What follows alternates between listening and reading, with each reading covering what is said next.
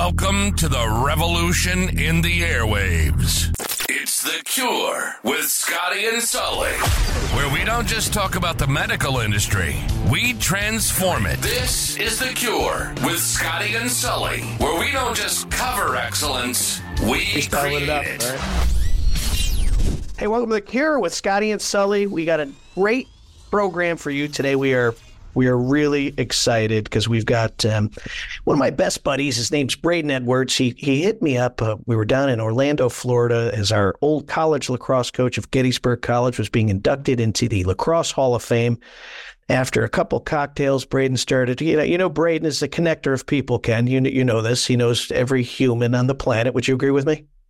I totally agree. And I don't believe it was only a few cocktails. It was well, you know, this guy's like, hey, you got to meet this guy, and then certainly you got to meet my buddy Ken. He's part of this most amazing organization, and hey, you know what he does, Sully? He helps the veterans. You know, they got PTSD and they got problems, and it's you got to get him on a program. Would you? It's a bit like that. That's it.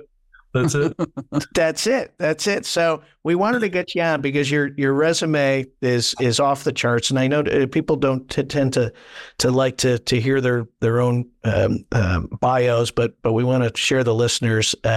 We have it's Falke or Falke? What's the So Ken Falke, veteran, entrepreneur, author, philanthropist, really cool stuff. 21 years. Navy Special Ops vet, retired Master Chief Petty Officer. What I thought was really cool, which I don't know how you do it, 1,000 parachute jumps and then 1,000 underwater military dives. You know, for little wimps like for Adams and it's just I feel like I'm not very manly when I read things like that. But what's interesting to me is all of that is interesting in its own. But then you come back and you do a private life where you become an entrepreneur. And what I'm always interested in, I had a business radio show for years, 9 years, called The Entrepreneurial Moment. And we had several military people on. But I'm always interested in how you take all of those lessons learned, certainly discipline and team building and all of that. And then you come back and you have to translate this and monetize it. It's not the objective, but it just so happens that what you learned over there's some value over here, right? And so you created AT Solutions, which is a counter-terrorism company, shoulder to shoulder, a multimedia tech firm. You're an author of the book Struggle Well, Thriving in the Aftermath of Trauma, and Lead Well, 10 Steps to Successful and Sustainable Leadership. No wonder why Braden is mildly in love with you. It's a mutual love, that's for sure. Yeah, no, I hate hearing my bio read. I know if I need to rewrite it after somebody reads it, but you know, that's a highlight. Sully is, you know, it's 21 great years in the Navy. I, you know, had a great career, did some cool stuff, and you know, I knew when I got out, I got out of the Navy, quite frankly, because I was kind of tired of bad leaders continuing to rise and rise and rise. And when I got out, my dad said to me, you know, what are you going to do? And I said, well, I'm going to start a company like you did. You know, he was an entrepreneur. My grandfather ran the first refrigerated trucking business in the United States. So I had this idea that I had some entrepreneurial blood in me. And what I realized I didn't want to do was go work for somebody else.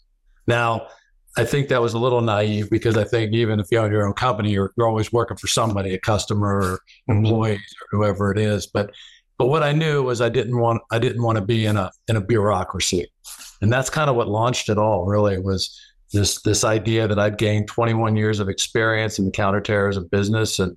And although it's not really a business in the military, you know, but at the end of the day, it is in certain perspectives. And I just wanted to make sure that, you know, I could follow on. I continue to use the expertise that I'd gained in those 21 years. Can you talk a little bit about that 21 years and maybe give us a couple of lessons learned that you took? You know, you said you're a little naive in the beginning. Obviously, whenever any of us are starting out something new, we're going to make some mistakes and along the way. But maybe some of the lessons that you brought over from, you know, your life in the military to private private life. I mentioned this in our podcast a lot. My dad was a 20-year Marine, and I remember when he made the jump from being a Marine to going into civilian life, and just it kind of flooring him at the difference in how things operated, for sure. Well, the transition is super stressful for anybody, whether you do 4 years or 40. And what I've come to realize is that military veterans make not only great employees, but they make great entrepreneurs for all the reasons kind of you just mentioned. Is that you have these small teams that you're working with, and it's just all the stuff that really highlights and brings out the power of military service kind of falls right in with the entrepreneurial world. I was lucky in the sense that I was a bomb disposal guy. In the Navy, we call that Navy Special Operations bomb disposal. And I started off, my first half of my career was what I would call traditional Navy bomb disposal work, which was riding ships and diving on mines in the ocean, in places like the Persian Gulf. And I was with a unit that had dolphins and sea lions, and, we trained those things to hunt, mines and people and other things. But it was in 1989, I got severely injured at a parachute jump down in Puerto Rico, and broke my back. I dislocated my shoulder. I had a severe concussion. It was at the halfway mark of my career. And I really thought, what am I going to do now? And, my dad had this big construction company. He kept saying, get out of the Navy and come work for me. And I'm like, I don't work for him. I don't want to be in the construction. And I don't know what it was, but I was laying in the hospital, and I just thought, I'm going to get out of here. I'm going to get better. I want to continue this military career. And that was March of '89. I was out of the hospital in June. And by December of that year, I ran the best physical fitness test of my career. And then a year later, in early 1990, or right towards the start of the Gulf War, I went to work for a SEAL team as a bomb disposal guy, because the SEALs mission was transitioning really from kind of this, force protection, training foreign forces world to counterterrorism. I don't know if you remember the Achille Lauro, where they pushed a guy off in his wheelchair off the cruise ship. But there was really, the United States really didn't have, before the mid 80s, a real good maritime counterterrorism capability. And that was created, with the legendary SEAL Team 6. And I was able to go over and work with the SEALs for, a little while, and then just kind of continue on in that journey. And the second half of my career really became, other than 3 years at the EOD school teaching bomb disposal, the second half of my career really became all about supporting special forces units, Army and Navy special forces units. And I just, I became an expert in a couple of things, primarily terrorist use of explosives, bombs, and those bombs. People in the business world, there wasn't a lot of discussion about it, but after 9/11, it was, when the threat was here, and now the crazy world we're living in, it was just like people wanted to understand what they could do. And I thought, well, maybe we could turn this into a business. And I sat down and talked to my dad. And I said, do you have any good advice? He said, yep, get a good accountant, a good banker, and a good lawyer. He had no clue about my counterterrorism business plan, but he knew I was a dummy, and he thought, you got to get these three people on your team. So talk about that a little bit in the AT Solutions business, and give a little background on that. Yeah, so we started the company, if you remember, after 9/11, or during that whole time period, there was a big threat of weapons of mass destruction. And one of the things that I knew a lot about was the terrorist use of weapons of mass destruction, specifically improvised ones, not so much things that are launched from the sky or dropped from planes or launched from submarines. Although I knew a lot about those, because I'm, in the military bomb disposal world, you learn all ordnance. But my expertise really became in the improvised world.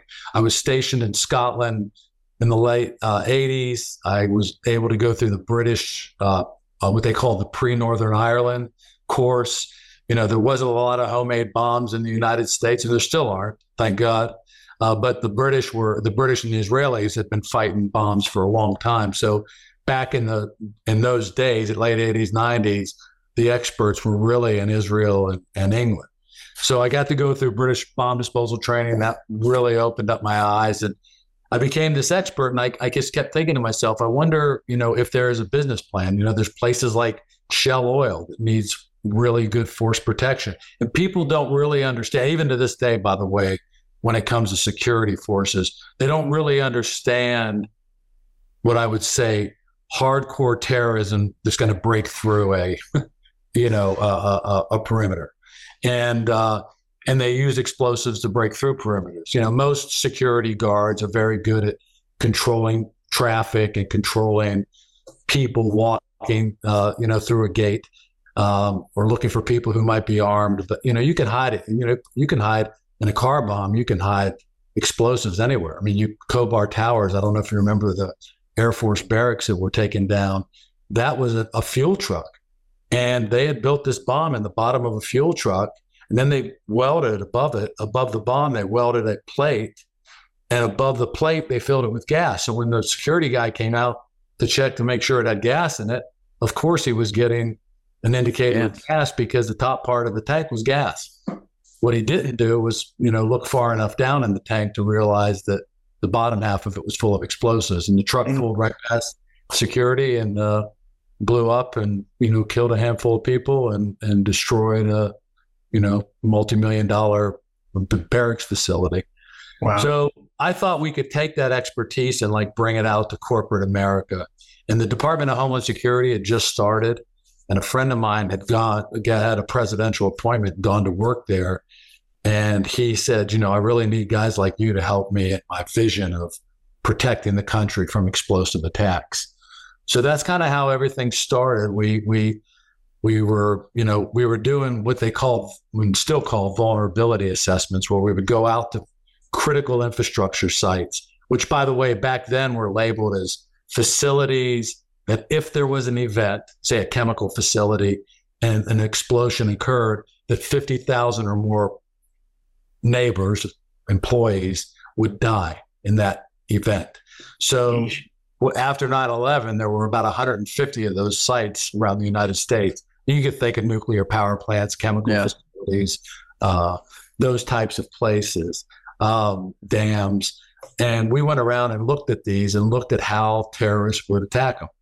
And that's kind of how the company started. And then because I had a strong training background, I had another friend at the State Department who asked me if we could do bomb disposal training for foreign countries.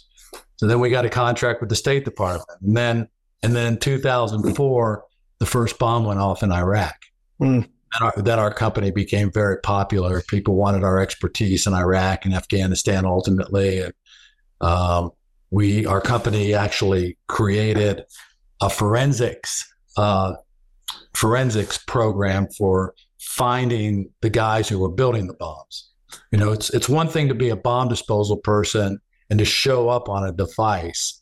It's another thing to stop the construction of that device by knowing who's financing it, by knowing who's building it, by knowing who's planting it. So there's all these opportunities to shut it down before the device never even happens. And that's what we became experts in, was kind of creating a system around that. And then all of a sudden, 6 years into the startup, people started knocking on our doors, and I mean literally, and asking us to sell the company. I wasn't quite ready. My business partners, I think, were. We were hard at it. I mean, the first 2 years I ran that company, I was on the road 300 days. Wow. Yeah. The third year, a long time since I was there. Yeah, it's a lot, right? It is. And by the way, not in nice hotels in New York City, right? And, Afghanistan and Iraq and other crazy parts of the world. So we were onto something, and we had created this valuable asset. And specifically I think every sector has a big mergers and acquisition business. In the defense business, other defense contractors, normally bigger ones, come after you. And that's what started happening. And once we started getting offers, then it started getting real. And quite frankly, talking about naive, I knew you could sell a company because my grandmother had sold my grandfather's trucking company after he died. But I don't think I really fully understood that process of what it meant to sell a company. So we hired an investment banker, and I spent 2 weeks up at Wall Street looking at different companies and different private equity solutions. Every small business that I had seen in our sector that had been bought by a bigger defense contractor, within a year, the company was destroyed. And culture, just everything. Yeah. Small businesses are fun. Big bureaucracies, at least for me, weren't the place I wanted to be. So, long story short, we found this private equity solution where, a handful of my business partners and I were able to reinvest in this deal and also cash out. And that's kind of what, really led me on the journey of where I'm at today. Hey, Scotty, you and I work with a lot of companies who get acquired, and it's often a sloppy transition, right? Which kind of goes to what you're saying here, Ken, is how do you maintain culture? If you're a small acquisition, part of a larger company, often you're left behind a little bit. Resources and attention aren't put into those companies, and to your point, they often fail. What advice would you give to maybe a smaller or mid-sized business who has been acquired, maybe didn't have as nice a deal as you had? Private equity was going to allow you to still have your vision. You have any tips for them? Like, what would you have done had you been put in that situation? So we can help these people. Yeah, definitely. I always tell people, and it's jokingly, at the end of the day, I think when I've grown to become a person that has no regrets. But our company was worth $100 million more the following year, and we knew that. And my wife and I, we own the majority of the company, but we had given these minority stock options out to a handful of buddies of mine who I had served with, who I knew could help us grow the company. And at the end of the day, 13 of us walked away with millions of dollars. But if we'd have waited a year, like I had suggested, we walked away with a lot more.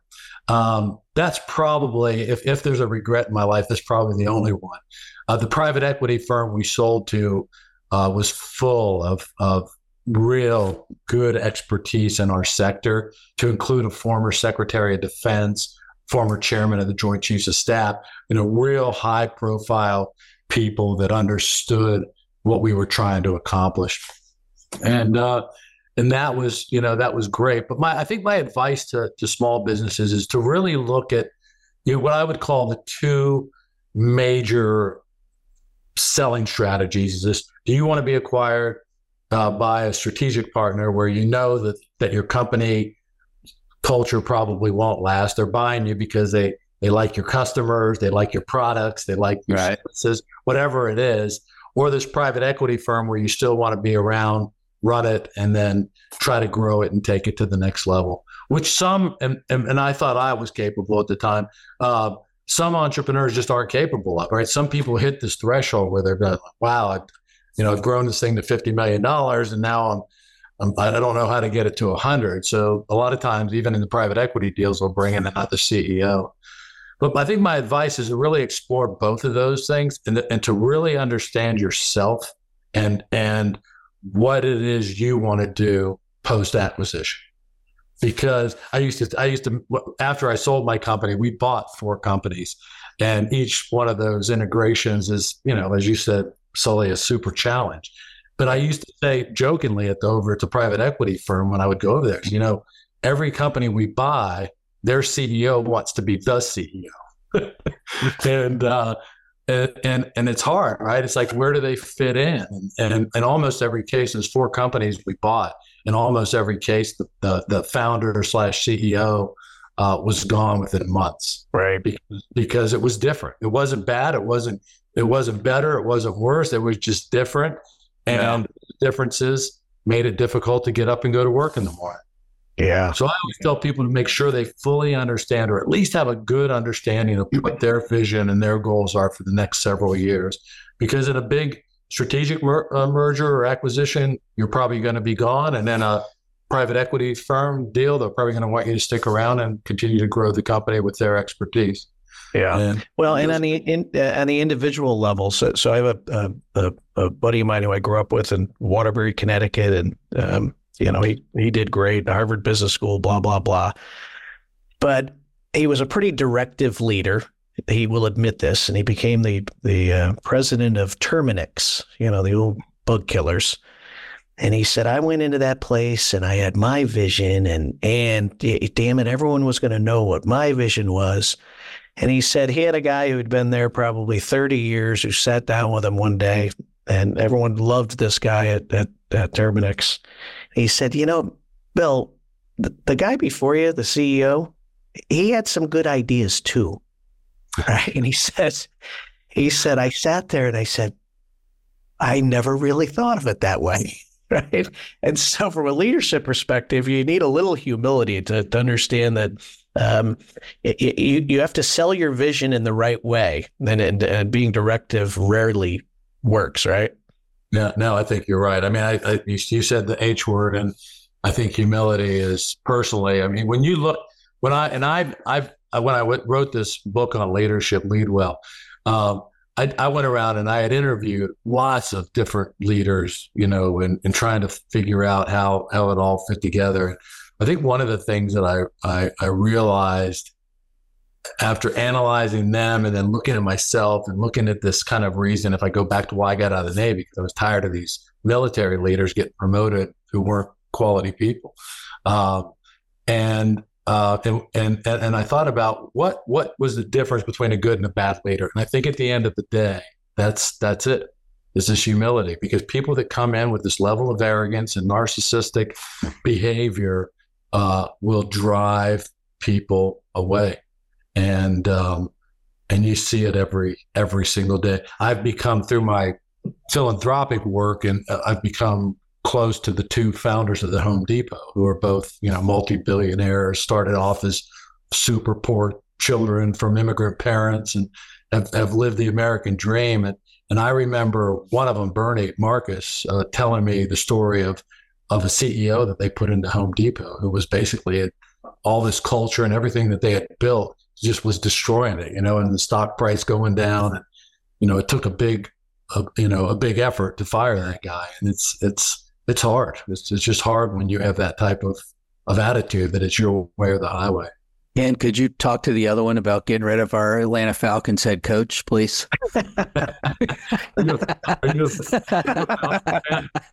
I live in Atlanta. My son is a huge Falcons fan. I watch them. I'm a college football fan. I don't watch a lot of pro NFL stuff, but I listen to sports radio every morning, and the Atlanta people are all over them. Arthur's such a great guy, He is. I've sat in the owner's box with him a couple of times, and he actually wrote the foreword to my book, Lead Well. And he is so committed to making that team great. I know he is. He loves Atlanta. I mean, it's just, I don't know how else you could say it, but Arthur and Bernie love Atlanta. One of my closest golfing buddies here in Atlanta is Brian Finneran, who played for the Falcons for 11 years and knows Arthur real well, but he does the morning talk radio. And so I listen to him, and I text him during the show in the mornings just to give him a little fuel for the fire. But they have so much talent on that team. It's just, I just feel like they're not, they need to be coached a little different. I got a real timely question for you with some stuff. And I don't want to get too deep into the companies that are dealing with some struggles in our industry right now, but I'll give you a little bit of tidbit about one. Just lost a major manufacturer that they represent, which is going to be a huge hit to their business. So it's a huge struggle for them going into this year. Two of the other ones just got hit with cyber attacks in a dramatic way, and it is going to affect thousands of sales reps across the year. It has been for the last 6 months. And you wrote the book, Struggle Well, thriving in the aftermath of trauma. Can you talk to those folks a little bit about kind of that book and some of the key takeaways from that? Yeah. Well, let me tell you a little story to lead you up to that point, and then bring me back because I don't want to get too far off track. But so we sell the company.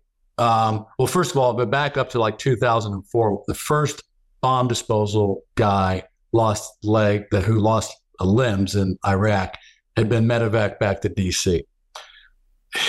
His sergeant major was a personal friend of mine, called me and asked me if I'd meet this guy at the hospital because the sergeant major was in Iraq as well. So Julie and I go to the hospital and we're thinking, okay, we'll help this guy. We'll get his family to the hospital. We'll pay for his mom to stay in a hotel and whatever else we needed to do. And we did all of that. And I thought, as a veteran of the first Gulf War, I'm thinking, well, this will be over in 3 months anyway. It was the longest war in our nation's history. We were at war for 20 years. And just in our small bomb disposal community, which is each service has a bomb disposal element, but the total numbers are under 7,000 troops, which that's Army, Navy, Air Force, and Marines. And when you look at the SEAL teams, which is another small elite unit, they're probably at 10,000 just by themselves. So this is a really small community. And when I got out of the Navy, we used to say there were always 1,000 Navy bomb disposal guys, 700 enlisted and 300 officers. It's grown a lot. I think it's about 2,500 people now, but for obvious reasons. But, when I was in, it was a super small community.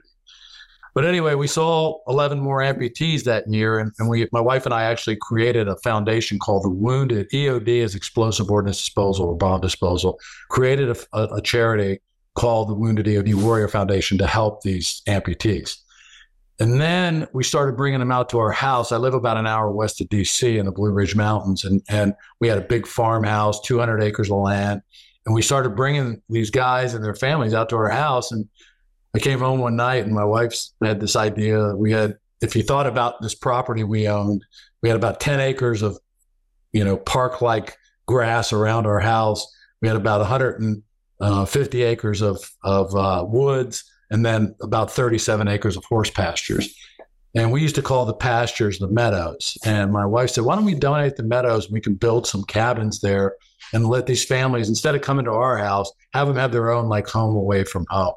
And that's really what started me on this philanthropic journey. We donated 37 acres of land. We put up, millions of dollars, went out and raised, millions of dollars and built the nation's first retreat center for military and veterans.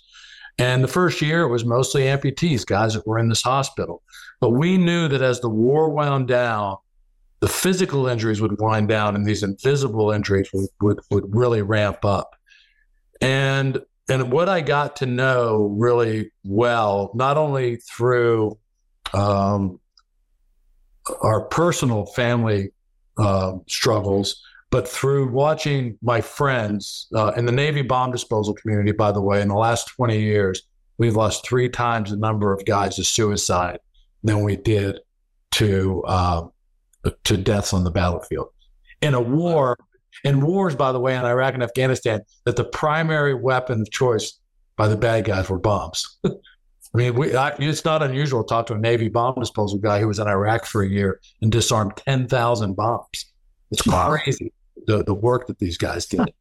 So what we had a little bit of a internal family mental health challenge, and then I was watching all this stuff happen with the military, and I was struggling with it. I kept thinking, why do some people do really well in the aftermath of trauma, and why do some people, really struggle? So I took a trip around the U.S. I went to all the top medical schools that trained psychiatrists and psychologists and social workers. And what I really walked away from that trip was realizing that the medical community in our country, although it's probably truthfully the best in the world, it's got a lot of problems. The mental health community has got 100 times more problems. Yeah. To include primarily, since we're talking about leadership, a leaderless community, right? They're led by associations. They're driven by insurance companies and pharmaceutical companies. It is a terrible, terrible system. And on this journey I took around the U.S., I met this doctor in North Carolina, UNC, who had coined a term in 1995 called post-traumatic growth. And the idea of post-traumatic growth is that no matter what happens to us in life, that we can thrive on the aftermath of it. Now, the doctor's name is Rich Tedeschi. And I said to Tedeschi, I said, I understand that you've watched and you've studied and researched the outcomes people who had experienced trauma and gone on to do really great things. But do you think we could teach people who are struggling how to do that quicker than what naturally happens to a lot of people? And he said, nobody's ever asked me that, but I'm willing to try. And that's what we did. We set up a program to teach men and women who were struggling how to thrive. And that program had, what started out as, maybe helping 100 people a year. Last year, we helped 10,000 people. And we just tried to figure out, what the right recipe is. And the idea is that you have got to really take advantage of these opportunities when these traumatic experiences happen to you and learn from them.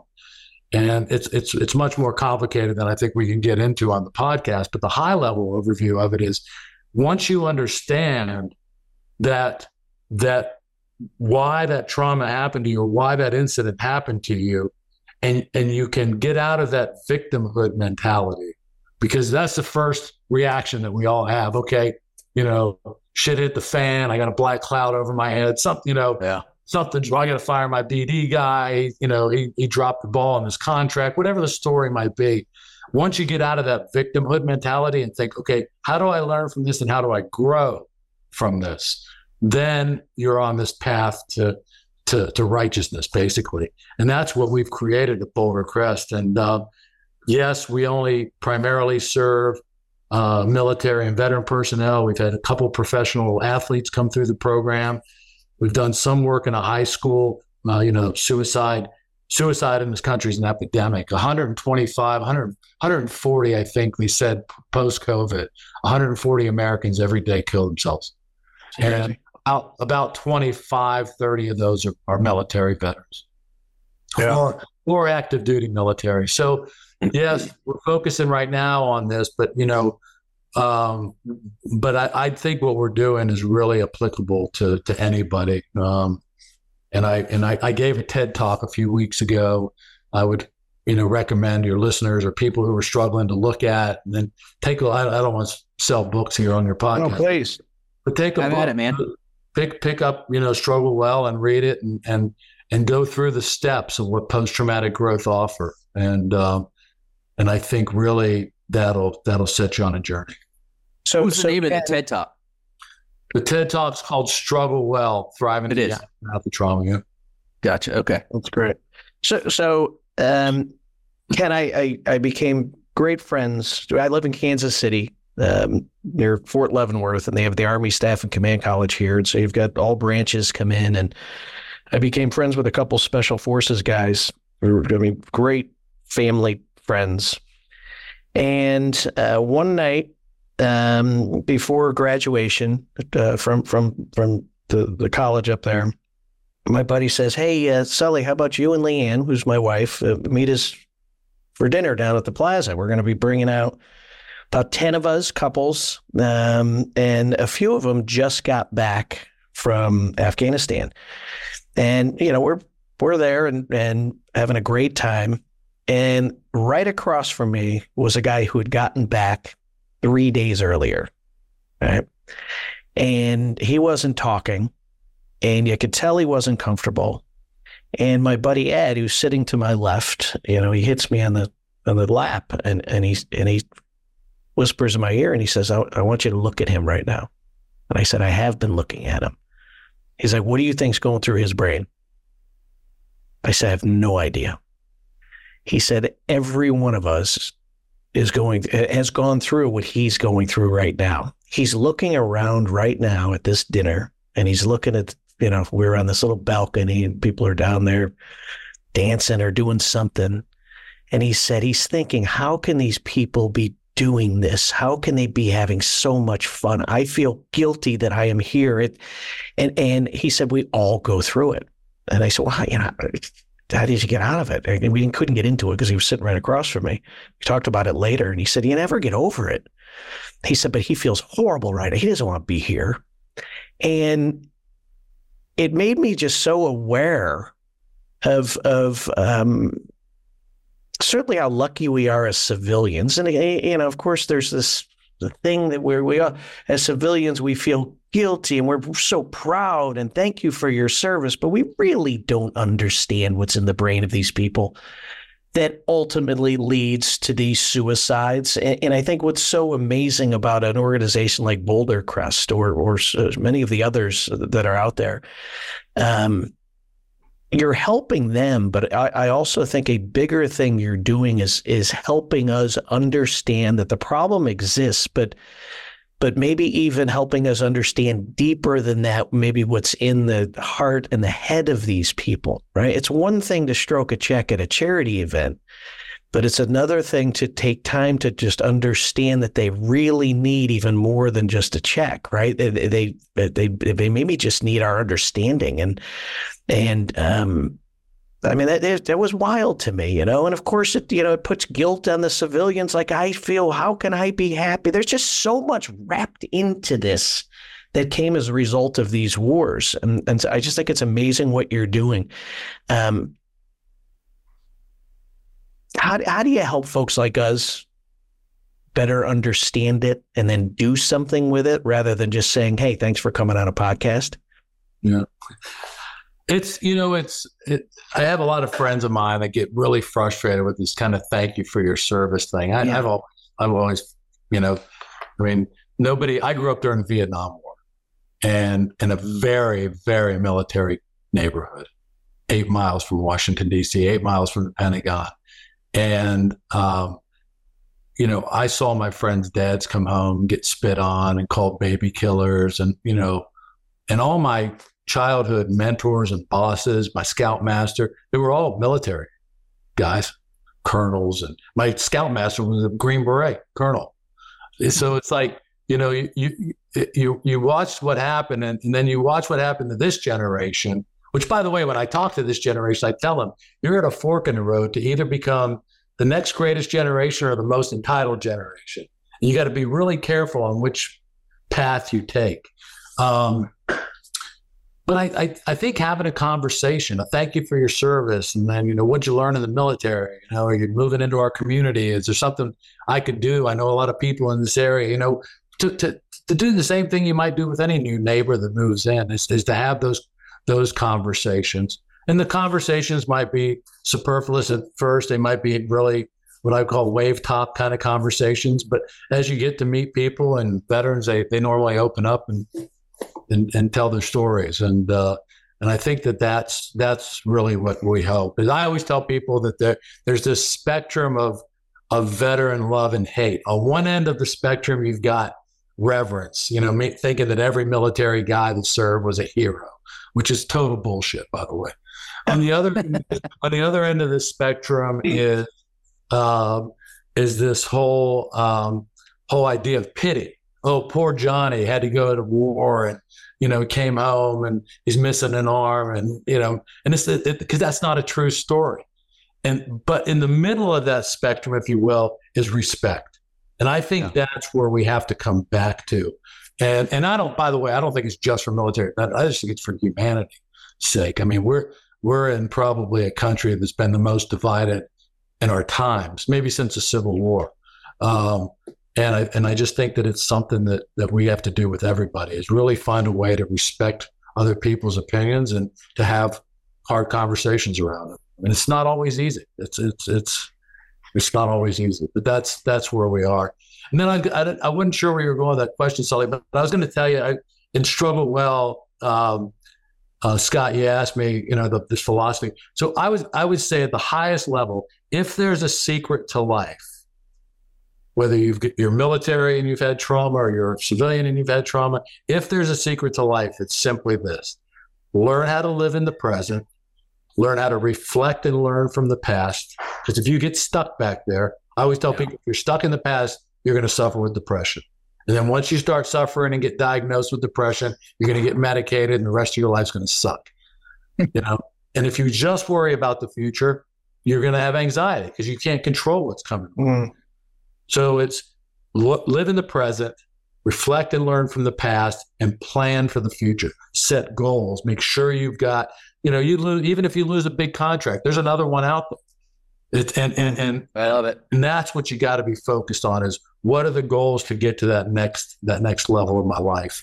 And I always tell people that's whether you're working on yourself or you're working on your business or your family or whatever it might be. But if there is a secret to life, that's what I think. 62 years into this, I think that I would tell you it is the secret. And it's hard. It's hard to live in the present. You all got our phones, and you go out to dinner and you see a whole family sitting at a dinner table texting, and they're probably not even texting each other. So it's pretty bad how disconnected we've become from people. And that's what I, work a lot to help.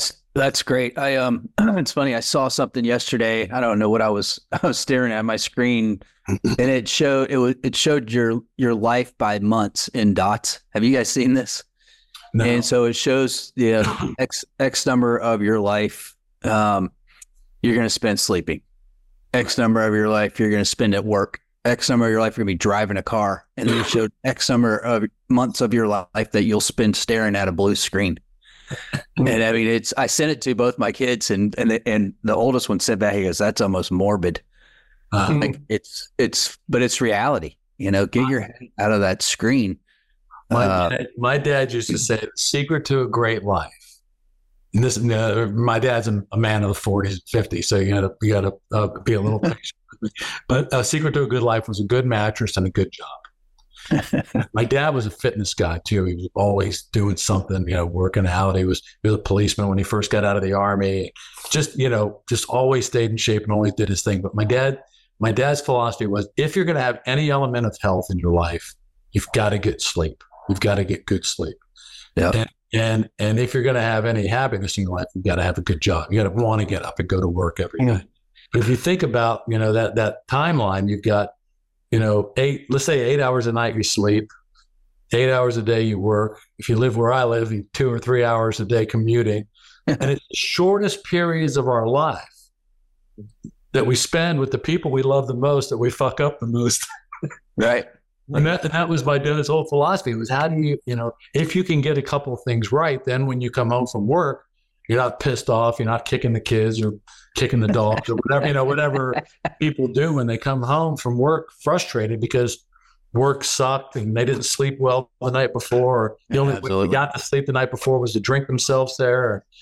It's just, it's hard. I mean, it's simple things that can fix our problems, but they're super hard to execute. And I think that's the story of life, really, right? Yeah. Well, I think we often at work, go back to what you said earlier, how our country's divided. And the thing about the work environment is I think we all try to be our best. Right? You wouldn't walk down the hall to see a marketing guy and say, "I heard you voted for Biden." Right? You wouldn't do that at work. But when you get in your car and you jump on that phone, you have no problem under your alias on Twitter firing. Now, maybe as a salesperson, you're supposed to show interest and ask questions and be a great listener and really understand those customers. And then you get home and you don't ask your spouse questions and you don't listen to your spouse. So in the work environment, for some reason, why do you think we're triggered to be the best versions of ourselves there, and then outside we're not? Why is that? It's like I said, it's hard to describe, right? Families are hard. I mean, it's hard to raise kids. It's hard to do a great job at. It's hard to have these long-term, relationships. And I've been married 40 years. I've got 2 daughters and 5 grandkids, and it's like it's complicated, the whole thing. It's just I think the short answer to your question is I think it's easier at work. Than it is at home. Right? I think the easy button is a lot easier at work than it is at home. I think that's the short answer to your question. I think the longer answer that we could talk about probably on a whole nother podcast is this whole idea of really being present when you're home and understanding what people are saying. I saw a friend of mine from England over the holidays sent me some meme, and it was this guy standing there leaning on the fireplace talking to his wife, and she said, something about you never hear me when I'm talking to you. And he's or something about here, and the rhyming word was beer. And he said, okay, yeah, I'll take another beer or something like that. But it's the case, and I can't tell you how many times my wife and I are empty nesters and we go out to dinner a lot. I can't tell you how many times we've been at dinner and the whole family sitting there on their iPhone. Yeah. I know. We're all guilty. Hey, but another good commercial. Scotty, I remember this one a few years ago. Like a guy's on his phone and his wife comes in to the kitchen and the lady says, honey, do I look fat in this dress? And he goes, you betcha, hon. Right. That's what made me think when you're bringing up you're bringing up the. Hey, one more thing before we just move out of it, just a bit into your book, Lead Well. As you two were talking, and Scotty, specifically, you and I, with our clients who are dealing through the struggles of losing a product line, and as you described, one of our distribution partners struggling, I think what really stresses people out is uncertainty, right? And I saw a great TED Talk recently. I can't tell you who it was, and he described it as, if someone's dropped in a desert, the most stressful part is that you can go any direction, and that's stressful, right? It's that uncertainty of where should I go is what stresses people out. If there was a road out there, it would take a little bit of that stress away. And I think, Scotty, with the clients that we're talking about, they feel like they're dropped in a desert right now. It's that uncertainty. And so I don't know, how do we help people create some certainty? And of course, my only answer is by establishing what you said, Ken, is these objectives and these goals and keeping them in front of you. Get yourself someplace to go towards, and then hold yourself accountable to you getting there. It drives purpose of what you're doing. And I think that applies to a lot of people who either don't manage their time well or just sort of reactive to their day. That uncertainty, I think, causes stress. Yeah. What's your take? It's, what is uncertainty, I guess, is that, again, it goes back to this idea of the future. Have you set a plan for the future? You get dropped in the desert, by the age of 10 or 11, most people know the sun rises in the east and sets in the west. I mean, maybe it's not a road, but there's something there, right? There's some indicator of what I'm gonna do. I tell you a quick story. So on this journey around learning about mental health and getting frustrated with this mental health system and talking to Tedeschi, I said, well, listen, I know you've done a lot of research on his specific research was around cancer, families who had lost children to cancer. And I said, but have you ever done anything with the military? He goes, yeah, actually, we studied prisoners of war from Vietnam to talk about uncertainty, right? And 30%, just to give you some quick numbers, 30% of Vietnam vets came home and were diagnosed with PTSD. 4% of prisoners of war did. Now, I can't imagine, personally, I've been in combat, I can't imagine anything worse than getting captured and tortured on the battlefield. And not like terrorists do today, where a day or a week later, they put you in an orange jumpsuit and kill you. I mean, these men were in prison camps for 6, 7, 8 years. And one of them, I've become really close friends with, a retired Navy captain named Charlie Plum. And Charlie tells his story. It's simply this. He was in an 8-foot cell, but once he realized that it wasn't the 8-foot cell that was constraining him, it was the 8 inches between his ears, then it became a whole different life. And that's when you can reframe things into a positive manner. And I'm not into this, positivity crap that people try to sell you. What was the old Saturday Night Live skit where you looked in the mirror? Oh, great, I'm good looking. I'm going to conquer the day, or whatever the hell. Daily affirmations. But yes, exactly. And but it's like this whole idea that we can reframe the way we look at these things, and I think that's what's super important. Yeah, that's true. All right, hey, as we wrap up here, where can people learn more about Boulder Crest and either get involved financially? Whatever. Just we'll start with awareness. Where can they learn more? Yep. So we're all over social media, and the website is Boulder Crest BOULDER Crest.org, O-R-G. And you can learn as much as you want there. There's lots of good resources there to include, getting a full understanding of post-traumatic stress as well. So that's a great place to start. And I tell everybody, you're going to help any nonprofit, whether it's Boulder Crest or any of the other hundreds of thousands of nonprofits that exist.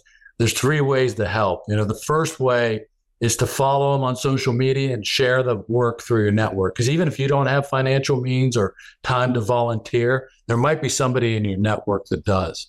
The second thing is to volunteer. Try to get out and help them. Every nonprofit in the world needs volunteers, whether it's your local animal rescue shelter or the Red Cross. Everybody needs volunteers. And the third way is to contribute money. And money's hard, especially when times are tough. But it's something that I think we need to do, especially the folks that have been, super successful and need to remember where they came from and to give back in some form or fashion. Amen. That's awesome. And of course, finally, your book, Lead Well, found on Amazon. It's only a couple years old. I went through the few of the pages online. What I like about it, they're very simple concepts. Right, very simple things that you can learn, and even as you go through here, look at this table of contents. Lead yourself first. There's so many things that we could talk about, but first thing I'm doing is I'm going to Boulder Crest, check out how we can help there, and I'm going to buy Lead Well by my man Ken Falke. So Ken, thank you so much for joining us, man. We're blessed to know you. Thanks, Ollie. Thanks, Scott. And Dan, great to meet you, bud. Yeah, man, it's been good. And if there's anything I can do, you want to get on another call one day and just talk about Lead Well, I'm happy to do that. I know you're... Well, final thing, and I think the reason why Scott wanted to talk about trauma is his Crimson Tide is not going to the national championship. So I think he posed it as like I have a client who's going through trauma. So I don't know, maybe get him up into the owner's suite at Atlanta Falcons game for more trauma, and then he's definitely going to need your help. Exactly. Get him a bunk bed at Boulder Crest. No trauma here for the Crimson Tide, buddy. That's like I tell people, that game didn't change one thing in my life. You keep telling yourself that. I'm a Steelers fan, so I'm feeling the Falcons. All right, kid. God bless. We'll see you next time. Ken, thank you, bud. All right, you've been listening to The Cure with Scotty and Sully.